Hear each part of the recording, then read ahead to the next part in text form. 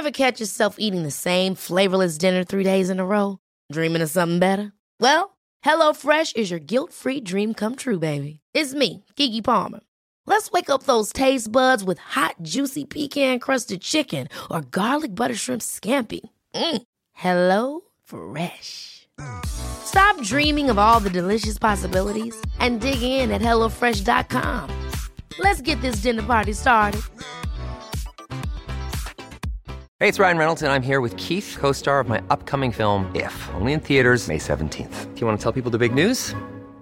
All right, I'll do it. Sign up now and you'll get unlimited for $15 a month and 6 months of Paramount Plus Essential Plan on us. MintMobile.com/switch. Upfront payment of $45 equivalent to $15 per month. Unlimited over 40 gigabytes per month. Face lower speeds. Videos at 480p. Active Mint customers by 531.24 get 6 months of Paramount Plus Essential Plan. Auto renews after 6 months. Offer ends May 31st, 2024. Separate Paramount Plus registration required. Terms and conditions apply if rated PG.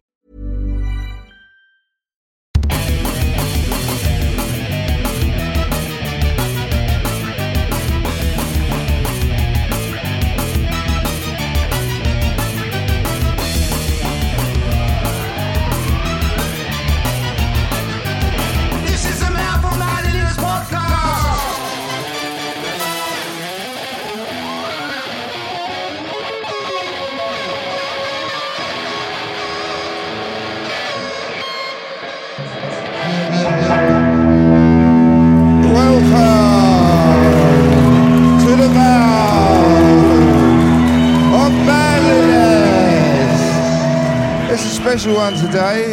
The time has started. We've got our hour of mental therapy. We're actually live right now. We are upstairs at the Margate School in Margate, in what was the old Woolworths, in this right cool building. It's a lovely building, isn't it, mate? It's a cool building. And we are here because we've got a room full of amazing art, headed up by our friend Annabelle Losa. Hello, Annabelle. Right? Yeah. She invited us along to do a live podcast. It's our very, very first live podcast, so we're quite excited. Hello, everybody.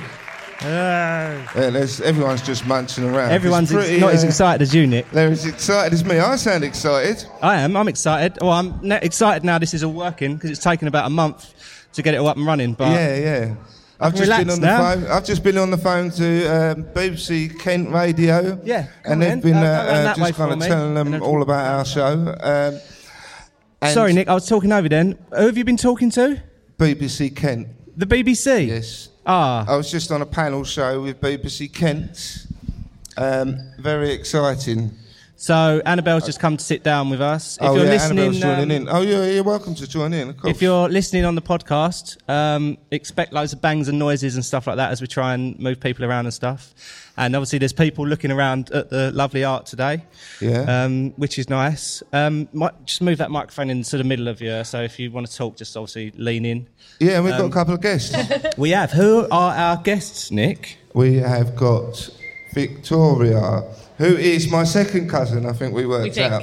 Yeah. So the Hogbans tend to come from Kent, from Canterbury, really? Which is where I went to university. So some of the Hogbans have come down to support us today, and I asked Vicki if she wanted to be on it. Do you know anything about the lineage of the Hogbans, like your family history? Word. Were you like no, not really. Like kings and queens and stuff? No, I don't suppose think not so. many people do, really, do they? It's been a silly question. I guess I'm not all that bothered about it. Well, it don't matter, does it? I'm always just bothered about whatever's the in my important hands ones are here today. Absolutely. Yeah. And Annabelle's also joined us as well. Yay! Margate rocks. Thank you for... I like Margate, you know. I love it. It's the first time I've been bowling about, dishing out flyers, and quite like it. I've ever been here, and I really, I've never ever been here. I know the song by Chaz and Dave, obviously. It's my favourite band. Yeah. But I've never been, and I really like it. You need to come back now. I will. I'll come back all the bloody time. I will. I promise. Yeah, I dig it. I like it. I'd live here. Yeah, I think maybe I would.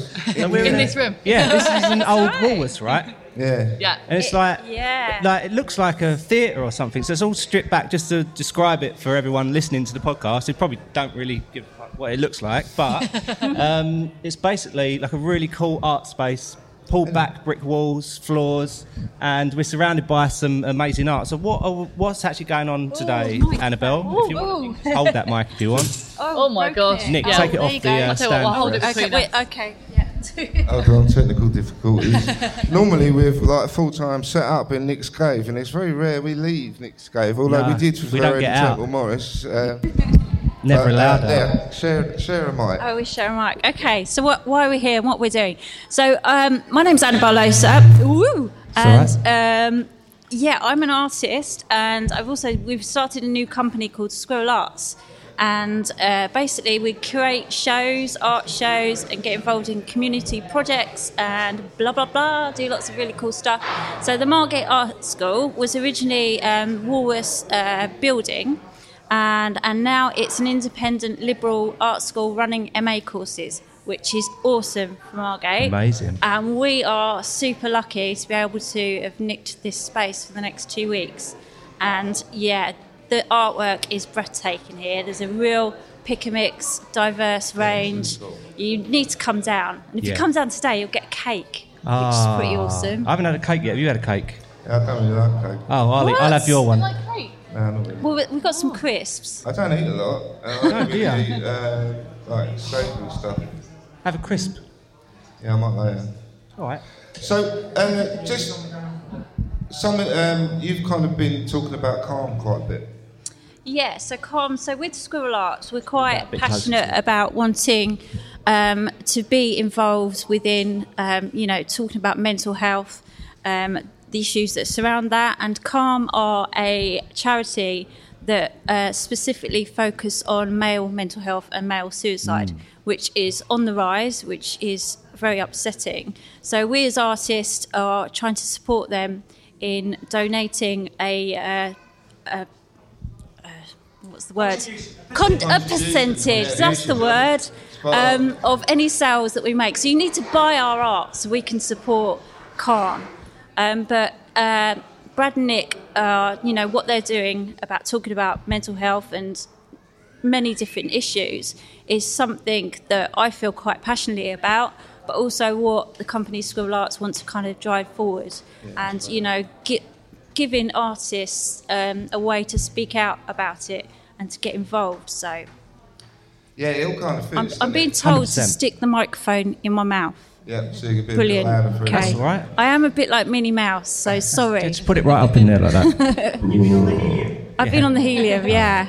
That sounds good. I just think quite often, I know for me, art is very, very therapeutic. My drawings are dark as hell.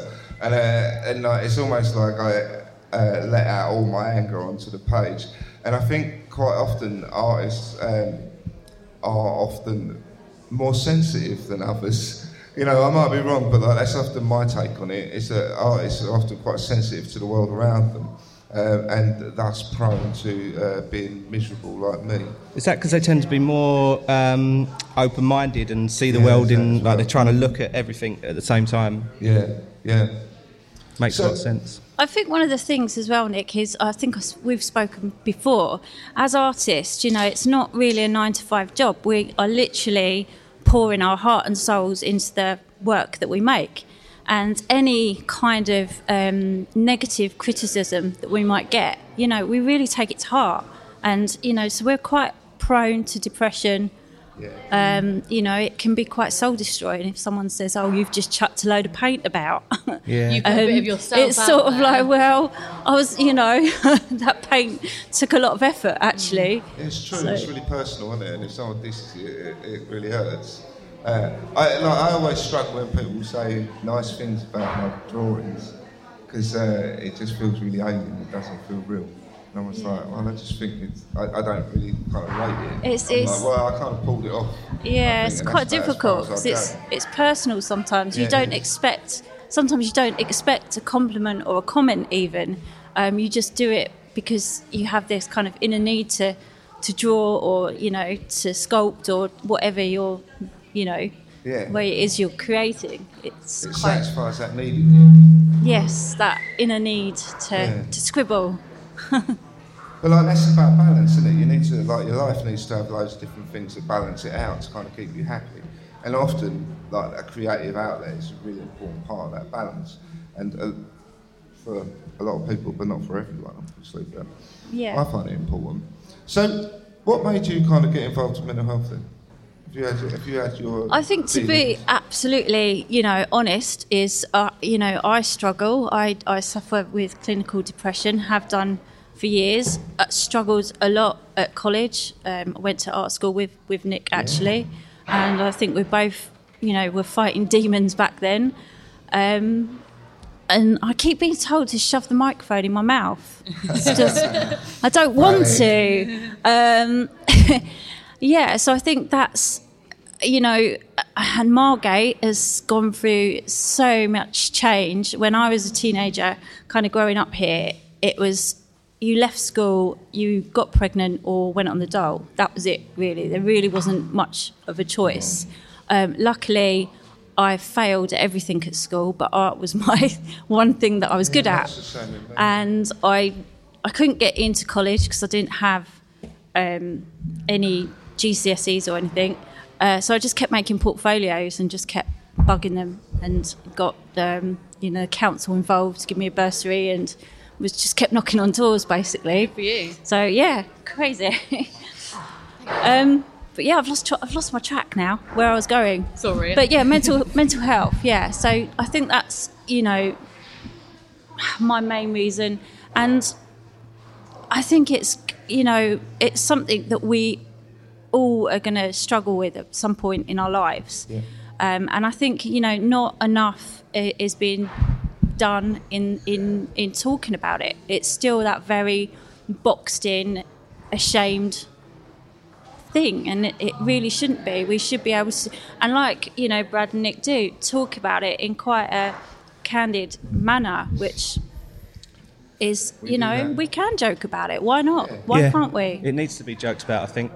Yeah, it kind of normalises it, and if you're kind of like having a bit of a laugh about it, it takes the edge off of it, I think.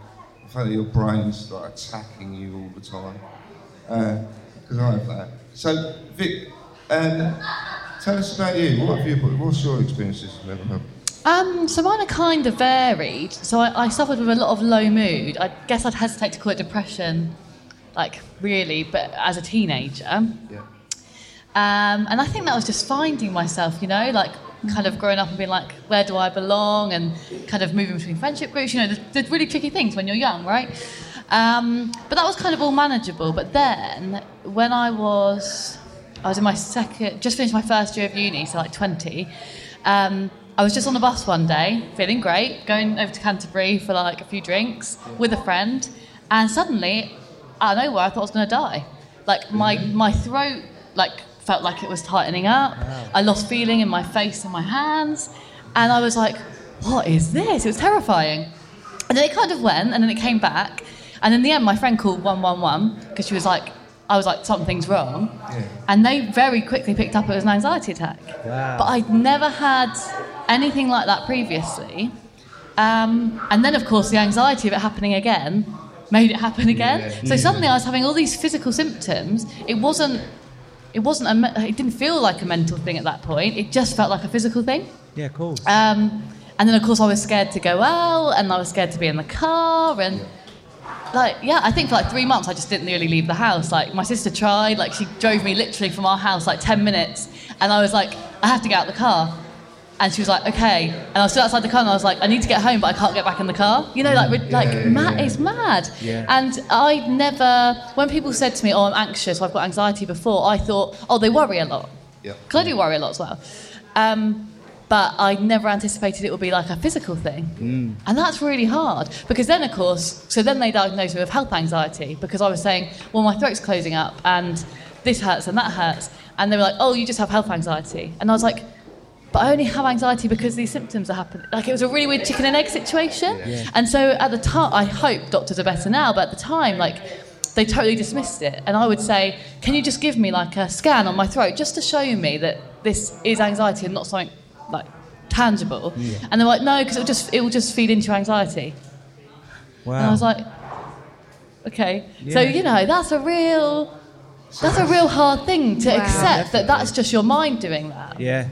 But it's powerful though, like when it has a physical effect on the body. I had a similar thing, we spoke about it on the podcast before, and it's kind of like, I don't want to say irrational because that almost kind of lessens it, but it's like what you're thinking is completely justified at that moment. Yes. And you can spiral in any direction. Yeah. But what you're doing is like, 100%, this is the kind of right, well, not the right, but it kind of self-perpetuates. Exactly that. And it can be a bit of a minefield, really. Yeah. So did you...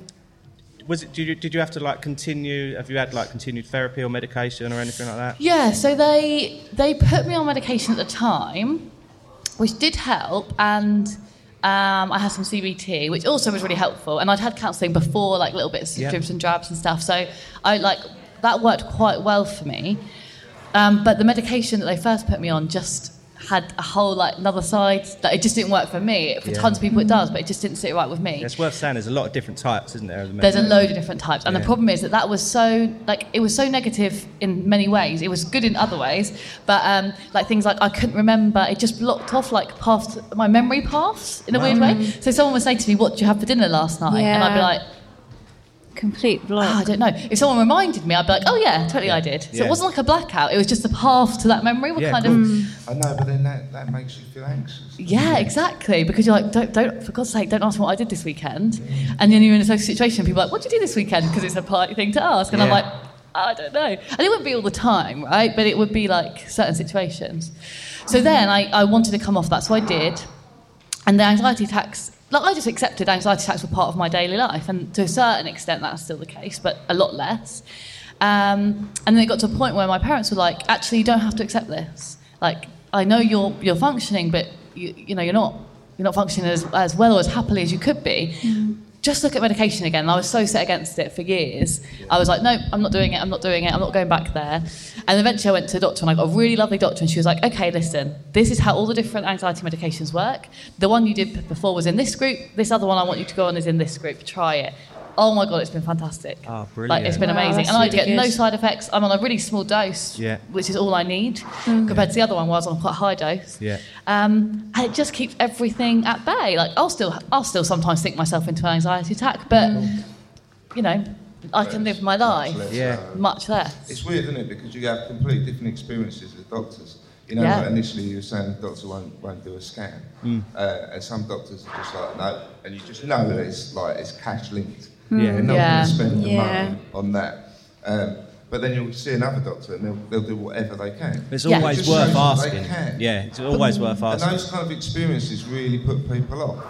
So, absolutely. We're telling people, right, you know, if you're not feeling good, go to the doctors. But then if they go to the doctors and the doctors are like, well, I can't do anything. My doctor was going, well, I can't give you any other medication. And I you know, it was like you said, when your mum said, no, we're not taking it. I'd got to a point when I wasn't taking it, and I said, no, I want a referral to a psychiatrist. And I'm not leaving until you do it. And then they do it.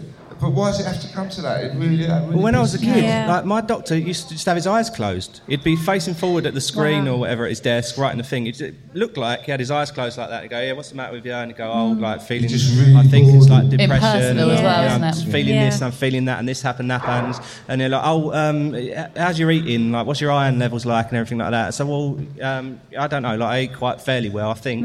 And then, all right, keep a food diary and then come back and let us know. And then obviously by that time you might have a few better days, and then you just kind of forget about it, and then bang, it sort of happens again. Fast forward 20 years, and now it's only now that I've started therapy again. I've started on fluoxetine, and it's kind of started to level out, and now it's starting to make a lot of sense. But it makes you wonder what it would have been like had I had a different doctor at the time. You do need a two-pronged approach, though. You know, just by going, oh, right, there's meds.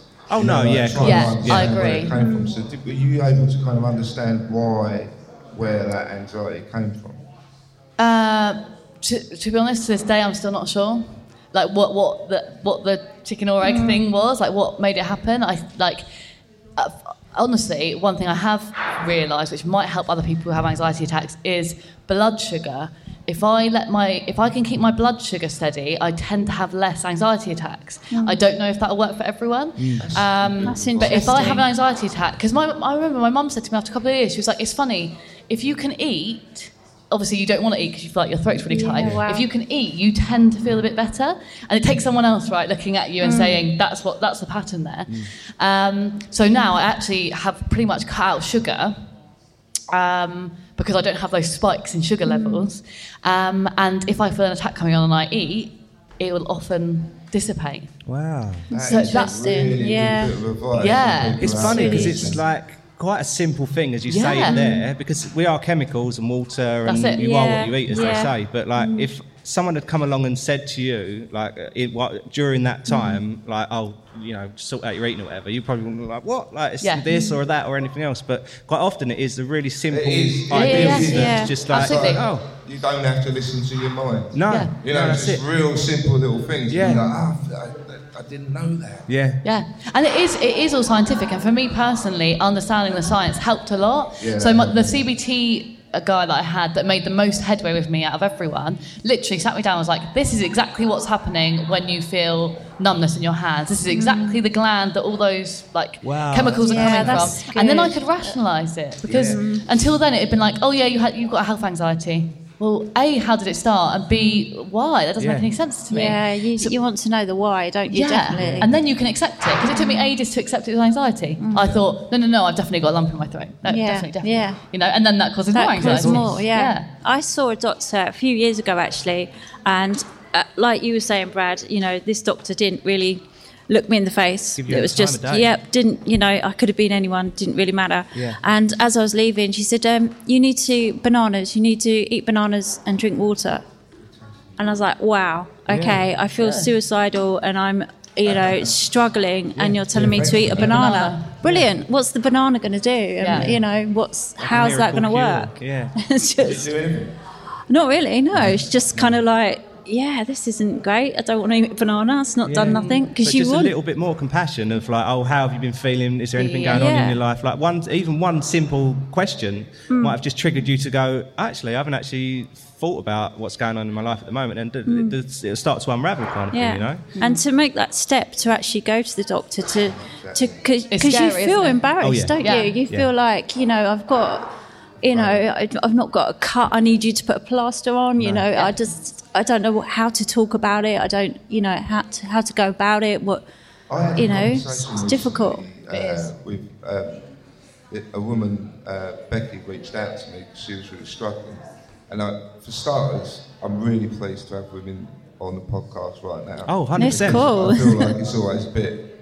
I don't want it to be male-centric, but yeah. So this woman Becky reached out to me, and I was saying, you need therapy. You know, like that's the only answer. And she was really frightened to access therapy because she thought that would then go to social care and she'd have her kids taken off of her. That is true, and I've had that fear before, and it is absolutely terrifying. But do you know what? I've had like therapy through doctors and things, and it's never actually really helped me because, you know, they're looking at the clock the whole time, and you're just another number coming through the door. And the only therapy that I've had that's actually really worked is I had hypnotherapy and Reiki. And she got me to do. I love I'd like Reiki. to. Oh, it's really cool. It's just, it's lovely. Really? It really is Yeah, I'd cool. like to give it a go. And I really want to do it. Because Peter, who we've had on before, Peter Khan, big up yourself. He's Big up. done hypnotherapy on you, and he said it was almost like a what I can't remember the term he used. Was it like farted, like a? Yeah, I felt like I was on acid. Yeah. And I just kind of fell through the chair, but I never really felt like I went under massively. But what it did do for me was, it just for like an hour, all the weight was taken off. Of me. Yeah, absolutely. relief. Yeah. If you know you're going to do that once a week for a bit, like you can kind of cope with everything else. Yeah. Makes a massive difference. I've done this other thing. You're going to laugh at this. This is funny. I've done sleep yoga, and yes, it is a thing. It's called yoga nidra. And it's really bizarre. So I walked into this room, and there's loads of women there with their towels and everything, all like, laying on the floor. There's like bongs going off in the background, and like the lady said, "Yeah, come in, Annabelle. You know, relax, lay down. We're just gonna. It's fine. You're gonna love it. You're gonna drift off to sleep." And I just thought, oh, this is just a bit trippy. This is weird. I don't know about this. Just going in a room, sleeping with lots of women, and you're telling me to just relax, okay? And do you know what? It was just amazing. They kind of talk very gently. So it's like hypnotherapy, basically. Yeah. But yeah, you do like feel yourself falling asleep. So you don't need to move or anything? No, and they don't move you? No, just lay there, literally drift off into sleep. I could hear the lady next to me snoring. I was like, well, this is a bit trippy, a bit weird. And then I'm thinking, no, I'm not asleep because I'm having these thoughts. I'm not asleep. But then you hear the bong and you're like, it's like an alarm clock going off. And you're like, oh, okay, I'm awake. Yeah. And then truly for the next kind of hour and a half, just felt absolutely incredible. Like I'd had the best sleep of my life. Wow. And it's just sort of like when you say to people, yeah, I've done sleep yoga. Yeah. That's how cool I am. So yeah, you've got to try it, Nick. You'd love it. That's the thing. There's so many different things. There are. It's just giving it a go and whatever's right at the time and just sussing out what works for you. And trying to relax into it too, right? Like a bit like you said, you know, if you've got an overactive mind, which often you're going to if you're anxious or depressed, you go into it thinking, like, if I have to lay still and I can't leave the room if I have an anxiety attack, I get anxious. Yeah. So I'm thinking, oh my God, am I going to embarrass myself if I walk out? What happens if I have an anxiety attack? So it's trying to, like, quiet your thoughts enough to allow yourself to experience that. Yeah, and that's a real challenge too, definitely. Isn't it? Yeah. I find it easier if someone else is doing it for me. Like, guided. Yeah. I did a transcendental meditation course, which was ridiculously expensive. And I really didn't get a lot out of it because I had moments when I thought it worked, but a lot of the time I just couldn't switch my brain off enough to do it. Yeah. But if I'm paying for someone to like guide me through it, I suddenly become really open-minded because it costs me money and things. Yeah. But if I'm doing it at home, I'm like, there's just too much going on and my head's going everywhere. I want to know about your experience of Reiki then. Yeah, no, as the first time I had it, I couldn't relax properly because I just kept finding myself opening one eye just to see what the lady was actually doing. Yeah. But yeah, you experience, well, for me, you kind of experience this heat coming off your body. Did they use the hot stones or is that something else? No, that's something else. They don't actually touch you. No, they don't touch you. No.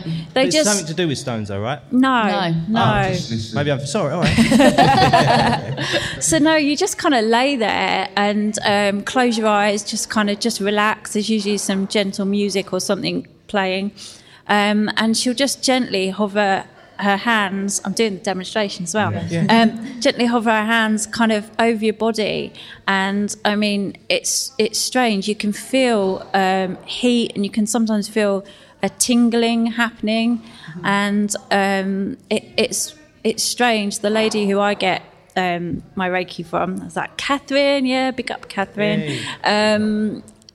She says she knows where my tension or my problems are because she feels the heat source coming off. And sometimes she can experience my stress after she's done a session. She absorbs it. Yeah. Wow. It's just really, I just feel really relaxed after.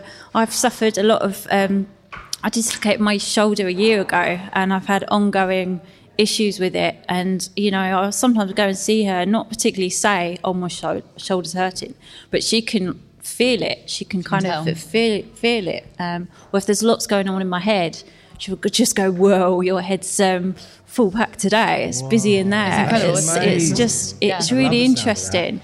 And I wasn't somebody who kind of believed in all of that. I think like a lot of people, you just expect to go to a doctor, get a pill, but it'll be sorted. But that's actually not the case. I've really learned over the last year or more that there's so much value in those kind of more kind of new age spiritual stuff.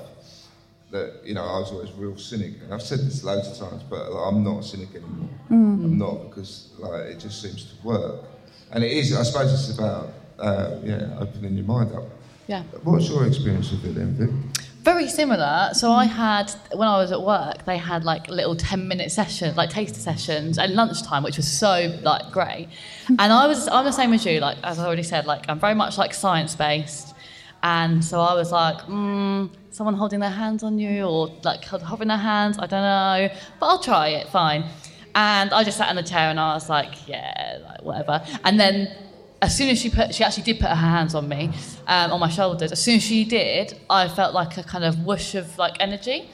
And so freaked myself out and like the anxiety kicked in and my brain kicked in, and then didn't enjoy it. But the second time, well, not didn't enjoy it, but obviously didn't get the full benefit. And then the second time it was actually my auntie, which was really, and it was in her house, so it was all like really safe, and it was all, and I hadn't been able to sleep because I kept having anxiety attacks when I was trying to sleep, and it'd been like a long weekend, and she was like, just come up for some Reiki. And as I say, I hadn't been able to sleep, but I actually fell asleep while she was doing it, which was such a relief. And I felt like all the energy and the, like you say, warmth. It's just so beautifully relaxing. But it is important to feel safe, because otherwise your brain will kick in. Yeah. And that's why I'm really lucky. It was my auntie that did it. And now I'd probably feel a lot more relaxed doing it with another practitioner. But yeah, it's so easy for your brain to kick you out of that stage. Yeah, of course. That's the only problem. Yeah, I had that all the way through hypnotherapy. Yeah. Very rarely did I feel like I really went under, because my brain's just going round and round. Is it happening yet? Is it happening yet? Am I doing it right? Exactly it. Yeah. Am I going under? Am I still awake? Am I here? Yeah. And just that is actually really stressful. Like, my brain is constantly like really stressed out. I'm not really that stressed out a person.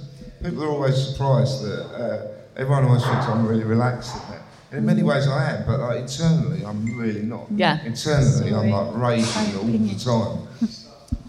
But the thing is, even like from a mindfulness point of view, being aware of that voice and noticing the fact that you are noticing that voice is kind of part of the process. And noticing that you don't have to just be the noise that you're hearing as I'm sort of speaking now. You can kind of choose to take a step back from that and say, actually, I'm going to stop listening to that bit and I'm going to kind of just do this bit, you know? So Eckhart Tolle, who's the author of The Power of Now, which I really recommend to everyone, but also he does some audio bits. I never know if it's Tolle. I've read that and I love it. Yeah, it's great. So he has some really good advice on like the noise, the voice in your head. Yeah. And he says, I can't remember what it is, but I think it's observe the thinker. Yeah. So you kind of like watch yourself have these thoughts. And his thing is exactly as we kind of discussed. His thing is, if you try and get yourself into a meditative state or anything like that, the more you think about it, it won't happen. Yeah, that's true. So you have to try and step away from that. And one trick that he says in his Power of Now, which I find so useful, I do it all the time,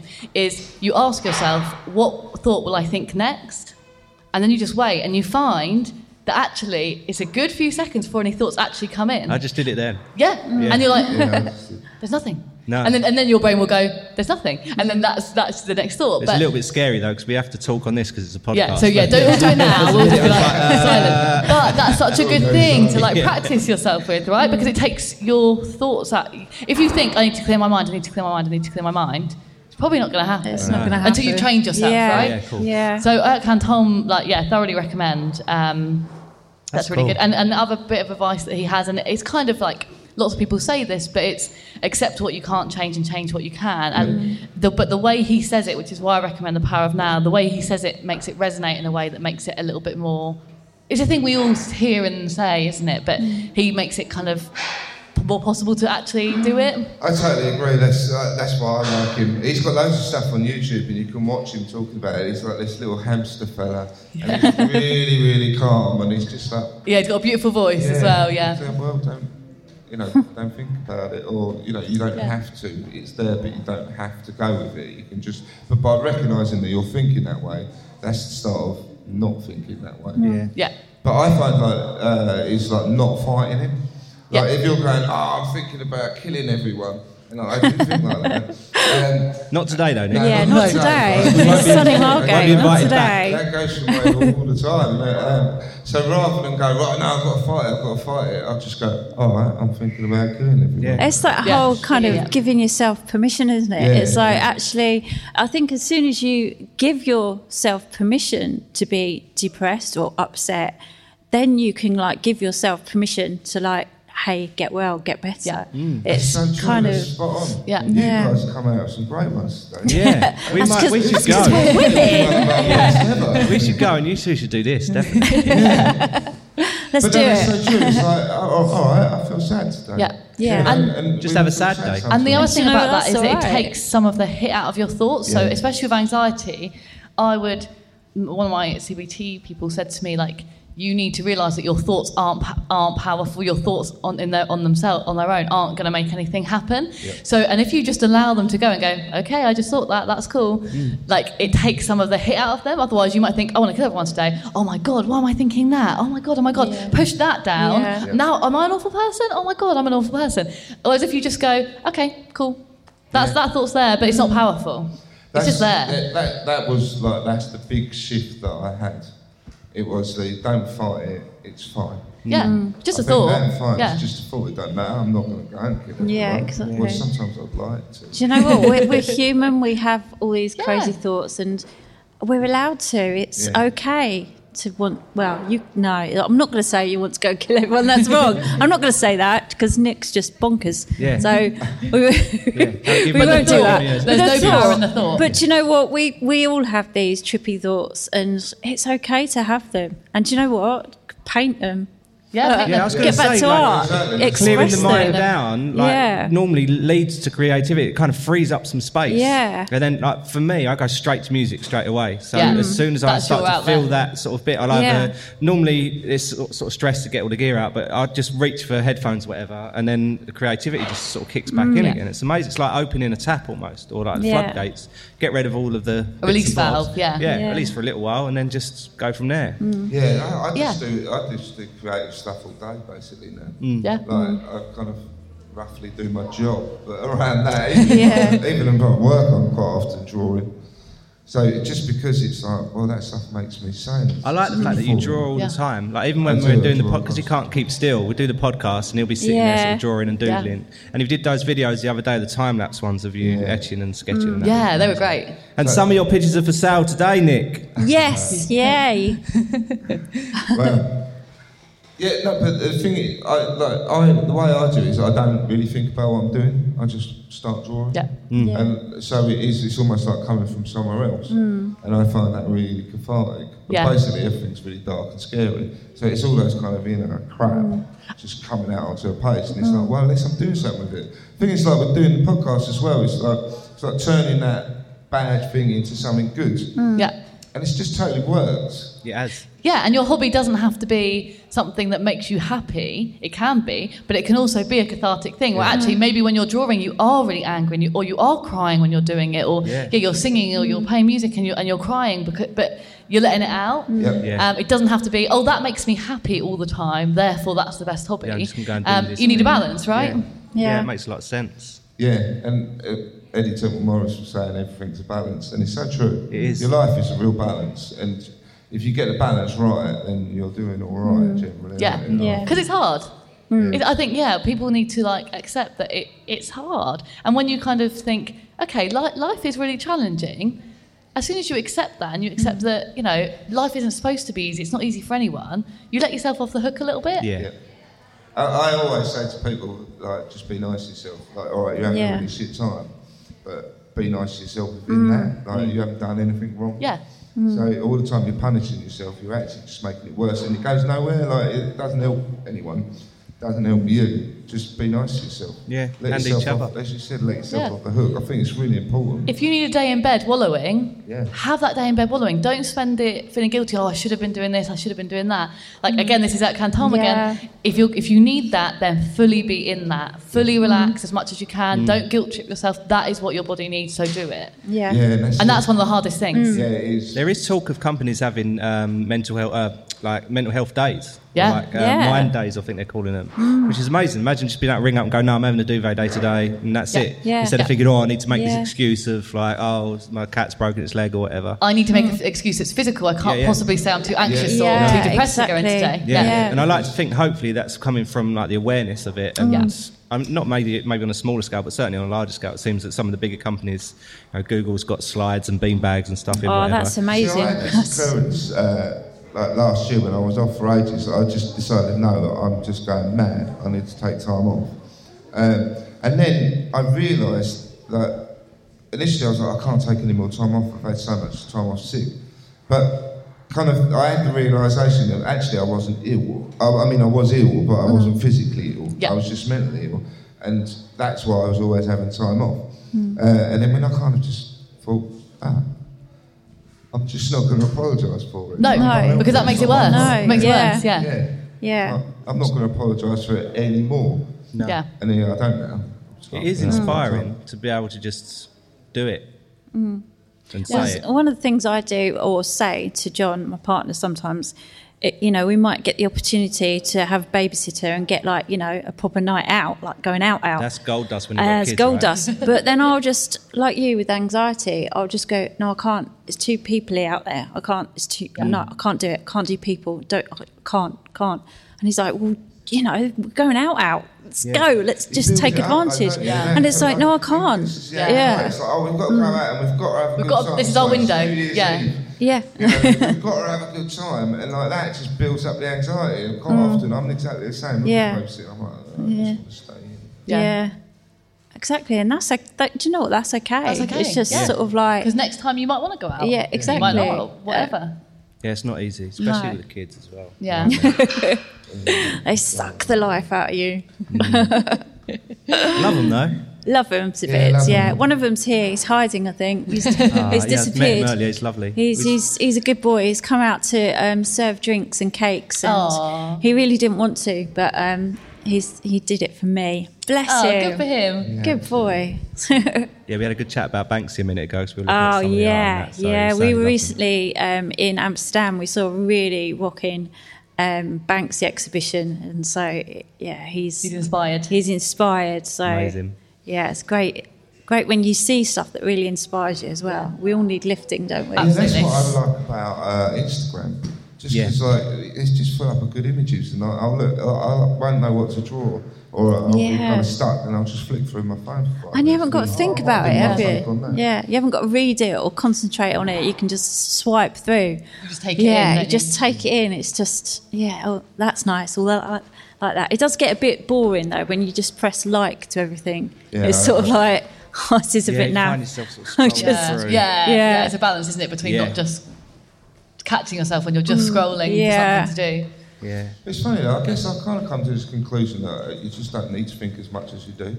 No. You don't really need to think that much. Like life kind of takes care of itself in many ways, and like a lot of the time you think about stuff so much that you get yourself into a state. Like, I've never had serious anxiety, but I have had periods when I have had anxiety, and that's just purely because I've got 100 things going on at once. Like that was when my wife was ill, and there's so many worries and concerns that I was almost talking myself into to anxiety. And then I just realised that actually I can't do fuck all about any of it. And that's like Eckhart Tolle says that, is that you can't actually do anything about any of it.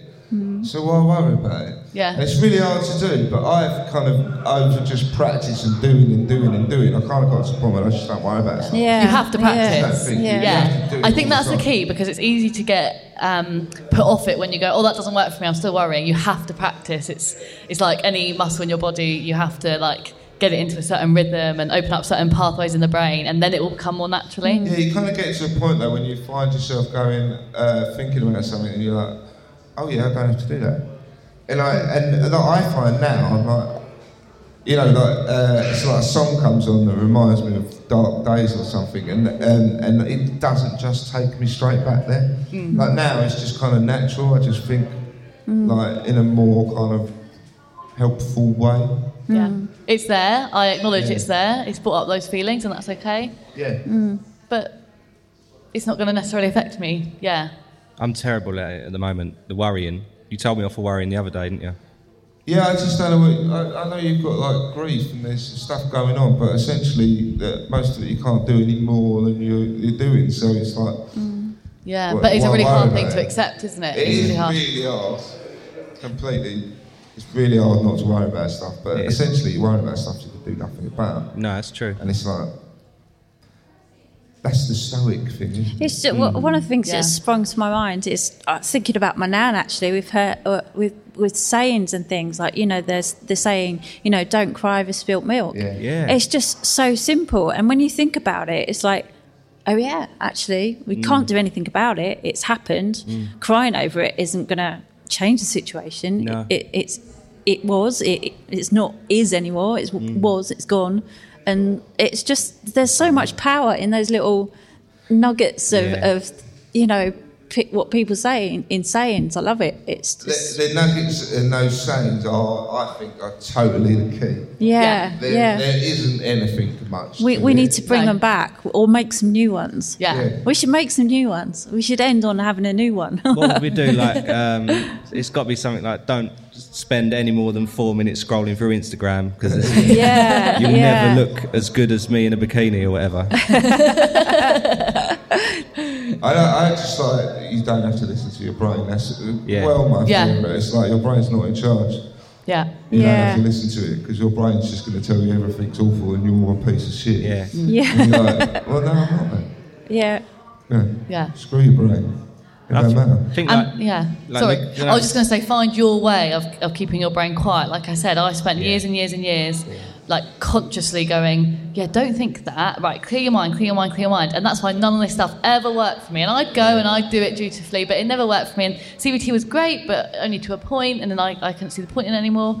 But it's only Cantalm and like watching myself thinking that's actually made me be able to manage that. So don't give up is what I'd say. Find what helps you quiet your brain.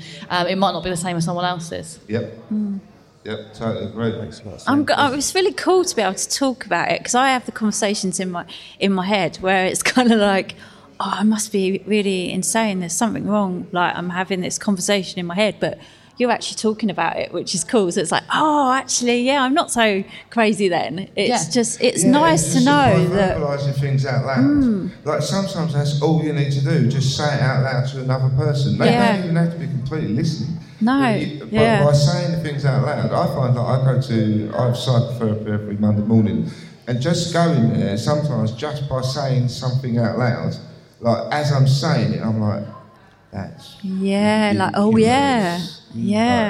actually, I'm totally wrong on that. And forgiving yourself for it as well, and like being sort of humble and saying, I'm up for making a mistake with whatever I'm saying, which again isn't always an easy thing to do. But having people you can talk to like that, which is obviously good, like with therapy, but being able to be open and that honest to be able to go, I'm just going to say this thing. It might be weird or odd or whatever, but it's fine. I've just said it. It's gone, and it is what it is. Because your brain's like a pinball machine, and there's so many different things. And like we said before, thoughts come to us, and they're not necessarily anything we'd ever want to act on, but thoughts happen. And it's the same as if you're doing a creative project, like I'm sure like with all this. Your idea might be great, but as soon as you've vocalised it and bounced it around a few times, you'll figure out, okay, well, is that viable? Has anyone got any good things to add to that? And it's exactly the same with like feelings. Like you said, you say it out loud and straight away you're like, okay, I can see that's maybe not as rational as it felt in my brain. And someone else saying to you, okay, well, here's why it might not seem rational to me.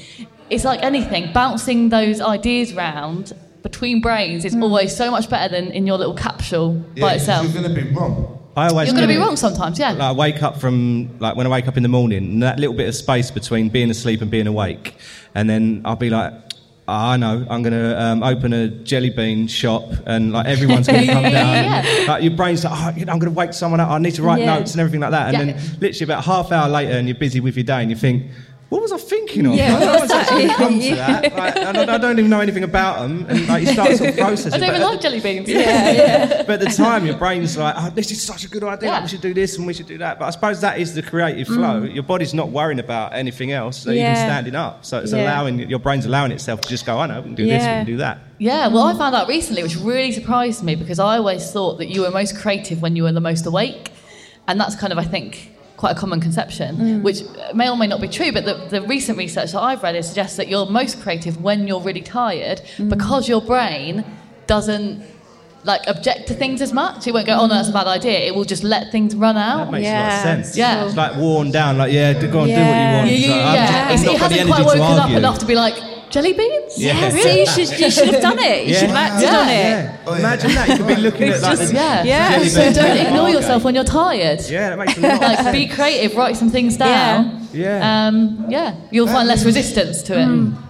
That's really cool. Actually, Nick, that's just reminded me. Do you remember a tutor at art college, Robin? I can't remember his last name. I was going through a tough time, and I was struggling with my work. And one of the things he actually said to me was to take a sketchbook to bed. He said, if you think of something, wake up and draw it. And I was thinking, I'm not doing that. I'm not going to disturb myself. But actually, my best work happened when I was like going off to sleep, winding down, or waking up going, oh yes, brilliant. In the morning time, I'd look at it and go, what the hell is this? But then it actually did end up in my work, and I actually, improved my practice. So that's quite interesting. Take a book to bed. I always draw in the evenings and when I'm knackered, and I think that's when my head's the most clear. Mm-hmm. And like when I was studying, I always did it really late at night. Yeah, I I'm the never same. used to sleep very well. Yeah. I do now, but I never used to. So I used to do everything really late at night. And in the daytime was a waste of time for me. Yeah. Anything done. I just used to get really stoned. I remember it. Yeah. Which was all right. Yeah. Where's Nick? He's busy. He'll be here later. I used to get up when I was at university. I used to get up about 12, and then stumble about, go home, get stoned, and maybe do some stuff in the evening. Yeah, like drinking. Or just to break it up a bit. Yeah. I was a real heavy drinker then, though, and I stayed a heavy drinker for the I think that's a big thing, though, isn't it? At college, at university, it's just. I mean, when we were there, we used to have pound a pint nights. Do you remember that? Oh, that was just lethal. Yeah, that was just absolutely lethal. It's just like. I was such a snob. I'm not drinking Miller. I want Stella. I want to get scratched. I don't want to get violently drunk. Yeah. I'm always so self-destructive. I'm myself to death. That's why I did it. So I'd always go to the off license. Yeah.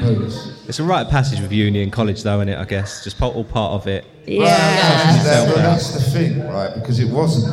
It was just me being self-destructive. That's what I realised later on. It weren't just me. It's like, it's rock and roll. I'm in a band, I've got to get trashed all the time. And then I kind of realised that later on, like when I stopped drinking so much, was that, no, it wasn't rite of passage. I was ill. Wow, yeah. I was drinking to escape my brain and trying to destroy myself, basically trying to kill myself slowly without having the balls to actually do it. So it's like, I'll ruin my body, and then it will do the job for me. It's interesting, isn't it? Because the environment you were in kind of masked that, because it was, it's a place where everyone does drink a lot, and lots of people do drink a lot. It, So you were able to normalise that. And you didn't feel the need to be self-reflective because everyone's doing it. Yep. That's quite a scary thought, isn't it? That like there could be loads of people at uni kind of going through the same thing, and it's masked by the fact that they're in that scenario. Yeah, I think it's that kind of difference between people kind of drinking to have fun and then that's it.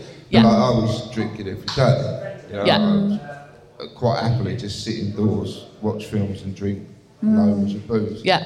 4 cans. But I had one night when I was in my house at university. Everyone had gone away for the weekend. I stayed indoors and just drank bottles of like super lager, like really strong stuff. Just blows your head off. Oh, like Tenants. Yeah.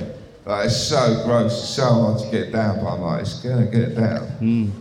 Watching The Shining and just scaring myself to death. That film scares me so bad. Yeah. But it's just like, I just drink myself to sleep. I used to do that. I did that for 10 years. Wow. That's bad, isn't it? Solid. And what about now? How's you drinking now? I only drink at the weekends. I tend to. That still goes through my head. I'm still like, I've got to drink until I got to go to sleep. Mine's sleep. It's just if I sleep or or just it's sort of. I just want to sleep because it's like, you've escaped, haven't you? You've switched off, you've gone, you're in another world completely. But I just kind of, if I find things too overwhelming, it's just like, I need to go to bed. I need to, there's too much going on. I need to shut down. And, thankfully, I've not had to, turn to drink or anything. I went through a stage of self-harming when I was at school, which was... it was really horrible. I didn't know what I was doing. I was like 10, 11, didn't really realise why I was doing it or what I was doing. And then it kind of stopped, and then it happened again in my adult life. I was unfortunate, had miscarriages, and I started doing it again. But it's weird when you're in that kind of self-destructive I don't know, phase. It doesn't feel strange. It doesn't, no. And there's a real comfort in it, which is kind of, and it's an addictive comfort. So like, you know, I guess on the same way that alcohol was your crutch, you know, for me, it was self-harming. I've hurt myself. I used to put fags out of my arms and things like that. And I think essentially what I was saying was, like, you deserve this. Yeah. You're so shit that you deserve it. And then realising, and it has only been in the last year or so when I think, actually, I don't think I am that shit, I don't deserve it. Yeah. And that things have really changed, but I think like that was my bit at the time. It's like, wow, the pain is, I deserve the pain, so the pain was quite nice. Yeah. And it's like, you're so shit, you might as well. There's a happy thought. It's good, isn't it? We're all happy here in sunny Margate. Yeah, No, it's but all the good. thing But is, it's important to talk not about these really- things. Eh? It's important to talk about these things. It is. It needs to be spoken Because someone about. else might be going through it right now. Yeah. Exactly. And there is a light at the end of the tunnel, and it's hard to see it. But hearing people talk about it and talk about how they've come through it does make you realise there is a light. Yeah, and I think that's kind of where we always try and get the episodes to a point of, you know, suggestions about ways we can deal with it and actually that we can get through it. Because you do get through it, you get through it every day. You know, the fact that you're alive means that you're winning. Yeah, Absolutely. exactly. Like, Every and the day. thing is, like, yeah, it is miserable shit, but like I don't feel miserable talking about it particularly because it's like, well, that was me. Yeah. You know, like, I feel like, and I do have days when I go back to it, but it's not me anymore, really. Yeah. But I do, you know, like every few months, I'll do like what you said. I'll pretty much sleep for 2 days, and I just, for some reason, I really need that. Yeah. But it's your body saying to you, Your body telling you need you it. know, you've had enough. You need to shut down, and you've got to allow yourself to do that. And I think that's one of the key things is going back to the whole permission thing. Yeah. You've got to give yourself permission and say, do you know what? It's all right to have bad thoughts. It's okay to feel shit and lock people out, and you're allowed to. We're human beings, and to talk about it as well. You know, but I didn't know I was going to talk about all this shit today. But you've been you open know, to it, if it's helped one person, then it's awesome. We've done the right thing. Yeah. Exactly that. And I'll tell you what, it is helping. Because we're getting so much feedback from people saying it is helping. It's crazy. It's It like is. talking It's people just- back off a bridge. It really in a way. is. It really And is. It clearly is helping. So everything you're saying will be helping people. Yeah. Right now. It is just like, it's such a it seems like such a personal thing when you're going through it, and you start to think to yourself, well, no one else could be possibly going through this because it's in my head, and no one else has got my dad, my mum, or this hasn't happened to me, or anything else. But when you just hear, like, it could be that one little sentence or that one word that suggests that someone's gone through something slightly the same, and then you're like, oh, actually, I can talk about this, or I can listen to about it, and like the podcasts are great for that because you could literally type in stuff in the search bar, and I guarantee you'll find something that you're looking for, or whatever you're searching for, or there'll be a rabbit hole, so it'll be a particular person, even if it's like a band that you like, or whatever, you like them, but they might appear on like a mental health podcast, and then before you know it, you're kind of in this little kind of journey of sort of helping yourself, really, which is amazing. I think, you know, I feel quite passionately about what Nick and Brad are doing, you know, to further on, you know, collaborating together. And I think it's important for mental health to be talked about in different spaces, in different environments, with different businesses, colleges, you know, whatever. You need to open the doors, and, you know, why can't artists collaborate on important topics, you know, in a fun manner? I hope this has been fun. It's all gone a bit dark, that's but what it's about, you know, man. I think it's just, I think it's important that, you know, we talk about it in different spaces. You know, that you're not in a doctor's office or in a therapy situation. That it can be in a, you know, falling apart old Woolworths building, soon to be, well, it is already an amazing art school, and it's going to, you know, further go on to be that. And, you know, why not use these spaces? Why Absolutely. not, you know, using to reach people. Yeah, exactly. Well, it's just talking at the end of the day, isn't it? And I just think, like, normally people are quite frightened about going to the doctors, or they're frightened about seeing a therapist. When essentially, often, unless you're really ill, like, there's been times when that wouldn't have done it for me, but, often it is just about telling someone. Yeah. And it doesn't need to be a professional, because the professional element is the scary bit. Yeah. And hopefully you've got friends you can talk to. I don't feel I barely ever talk to my friends about stuff like this, though. Not really, unless they kind of led on to thinking maybe in a similar sort of light, and that's where like maybe TV's kind of good, because someone might say, "Oh, just see that thing on TV," and then you can be like, "Oh, I kind of felt like that," and then they might go, "Oh yeah, me too," but there's never there's never an ideal time to talk about it. Exactly it just sort of come out. But the thing to get across is always talk to someone, because from what we've seen and people that we're talking to, and they felt like they really can't talk to anyone else, but they're messaging and emailing us, which is nuts. It's brilliant. Like, look at him. It's crazy, but that is enough for someone. And that is all it is. Like, it's enough, or it's a starting point. Yeah, 100%. Yeah. And it doesn't have to be... sorry, I won't mug you off then. It doesn't have to be like a whole, like, oh, I'm going to go and do the doctors and everything else. It could be a simple text message to someone that you haven't spoken to for ages. Or like liking someone's post on Instagram or Facebook, and then they say, oh, I haven't seen you for ages, and like sparking up a conversation. How you been? Oh, actually, I haven't been that well. Oh, me too. And then like going from there. It doesn't have to be such a big thing. No. Yeah, exactly. And that's what I like the fact that you said that, because it's like social media doesn't need to be a nightmare. No. Like, you can use it for good things, and you can reach out to people. I found, like, since we've been doing this, like, people I've spoken to for years would be going like, oh yeah, I've had real problems with anxiety. Yeah. Like, I never knew. Yeah. And then people have said to me, I never knew with me. No. I'm like, yes. We're really good at hiding it. Yeah. We're all really good at hiding it. Yeah, exactly. I mean, I used to think Nick was just, a pothead rock and roll star at college. And that was it. I'll give you that idea. But, it's because of social media. We can either love it or hate it. It's a bit like Marmite. I love that. It's a bit like that. I wouldn't have got in contact with Nick. It's only because I saw what he was doing. I was like, oh, bloody hell, that's Nick Noyes from college. What the fuck? Okay.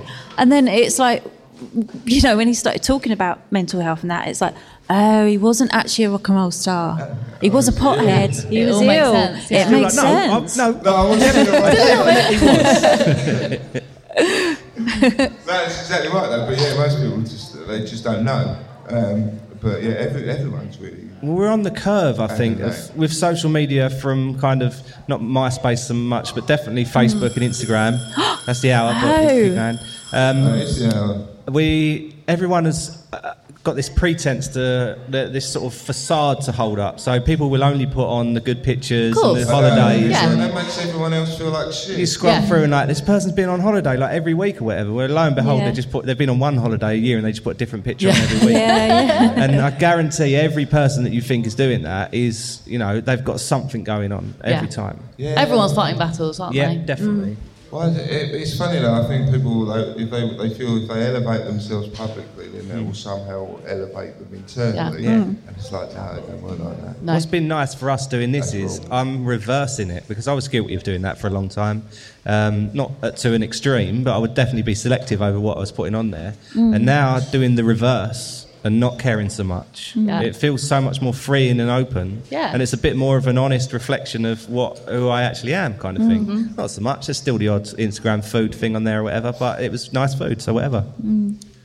Well, I think that's about it. That was awesome. That was a really quick hour. Thanks for having us. Cool having you on. It really is. Yeah, I've really enjoyed it. Thank you. We'll have to take a picture.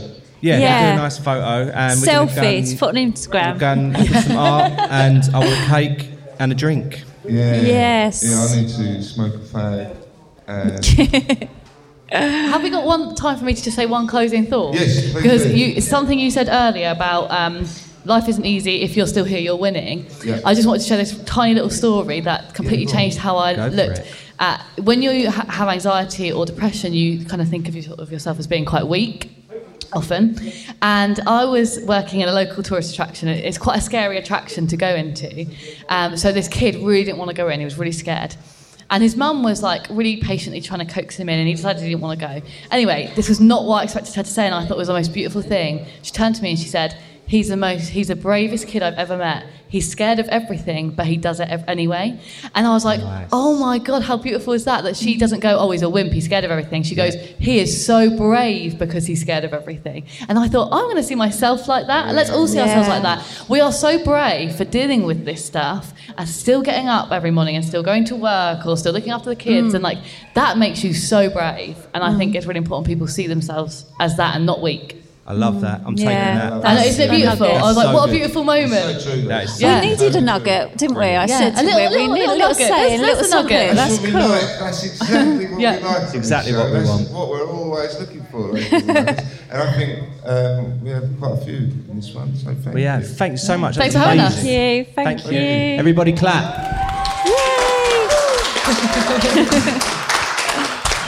Right. I want a cake.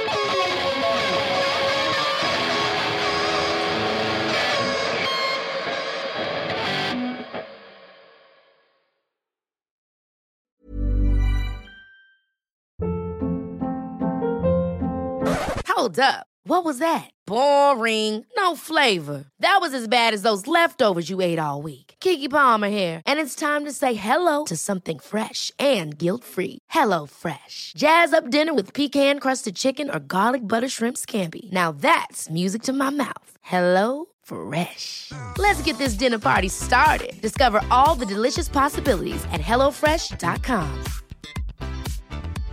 Imagine the softest sheets you've ever felt. Now imagine them getting even softer over time. That's what you'll feel with Boll & Branch's organic cotton sheets. In a recent customer survey, 96% replied that Boll & Branch sheets get softer with every wash. Start getting your best night's sleep in these sheets that get softer and softer for years to come. Try their sheets with a 30-night guarantee. Plus, get 15% off your first order at bollandbranch.com. Code BUTTERY. Exclusions apply. See site for details.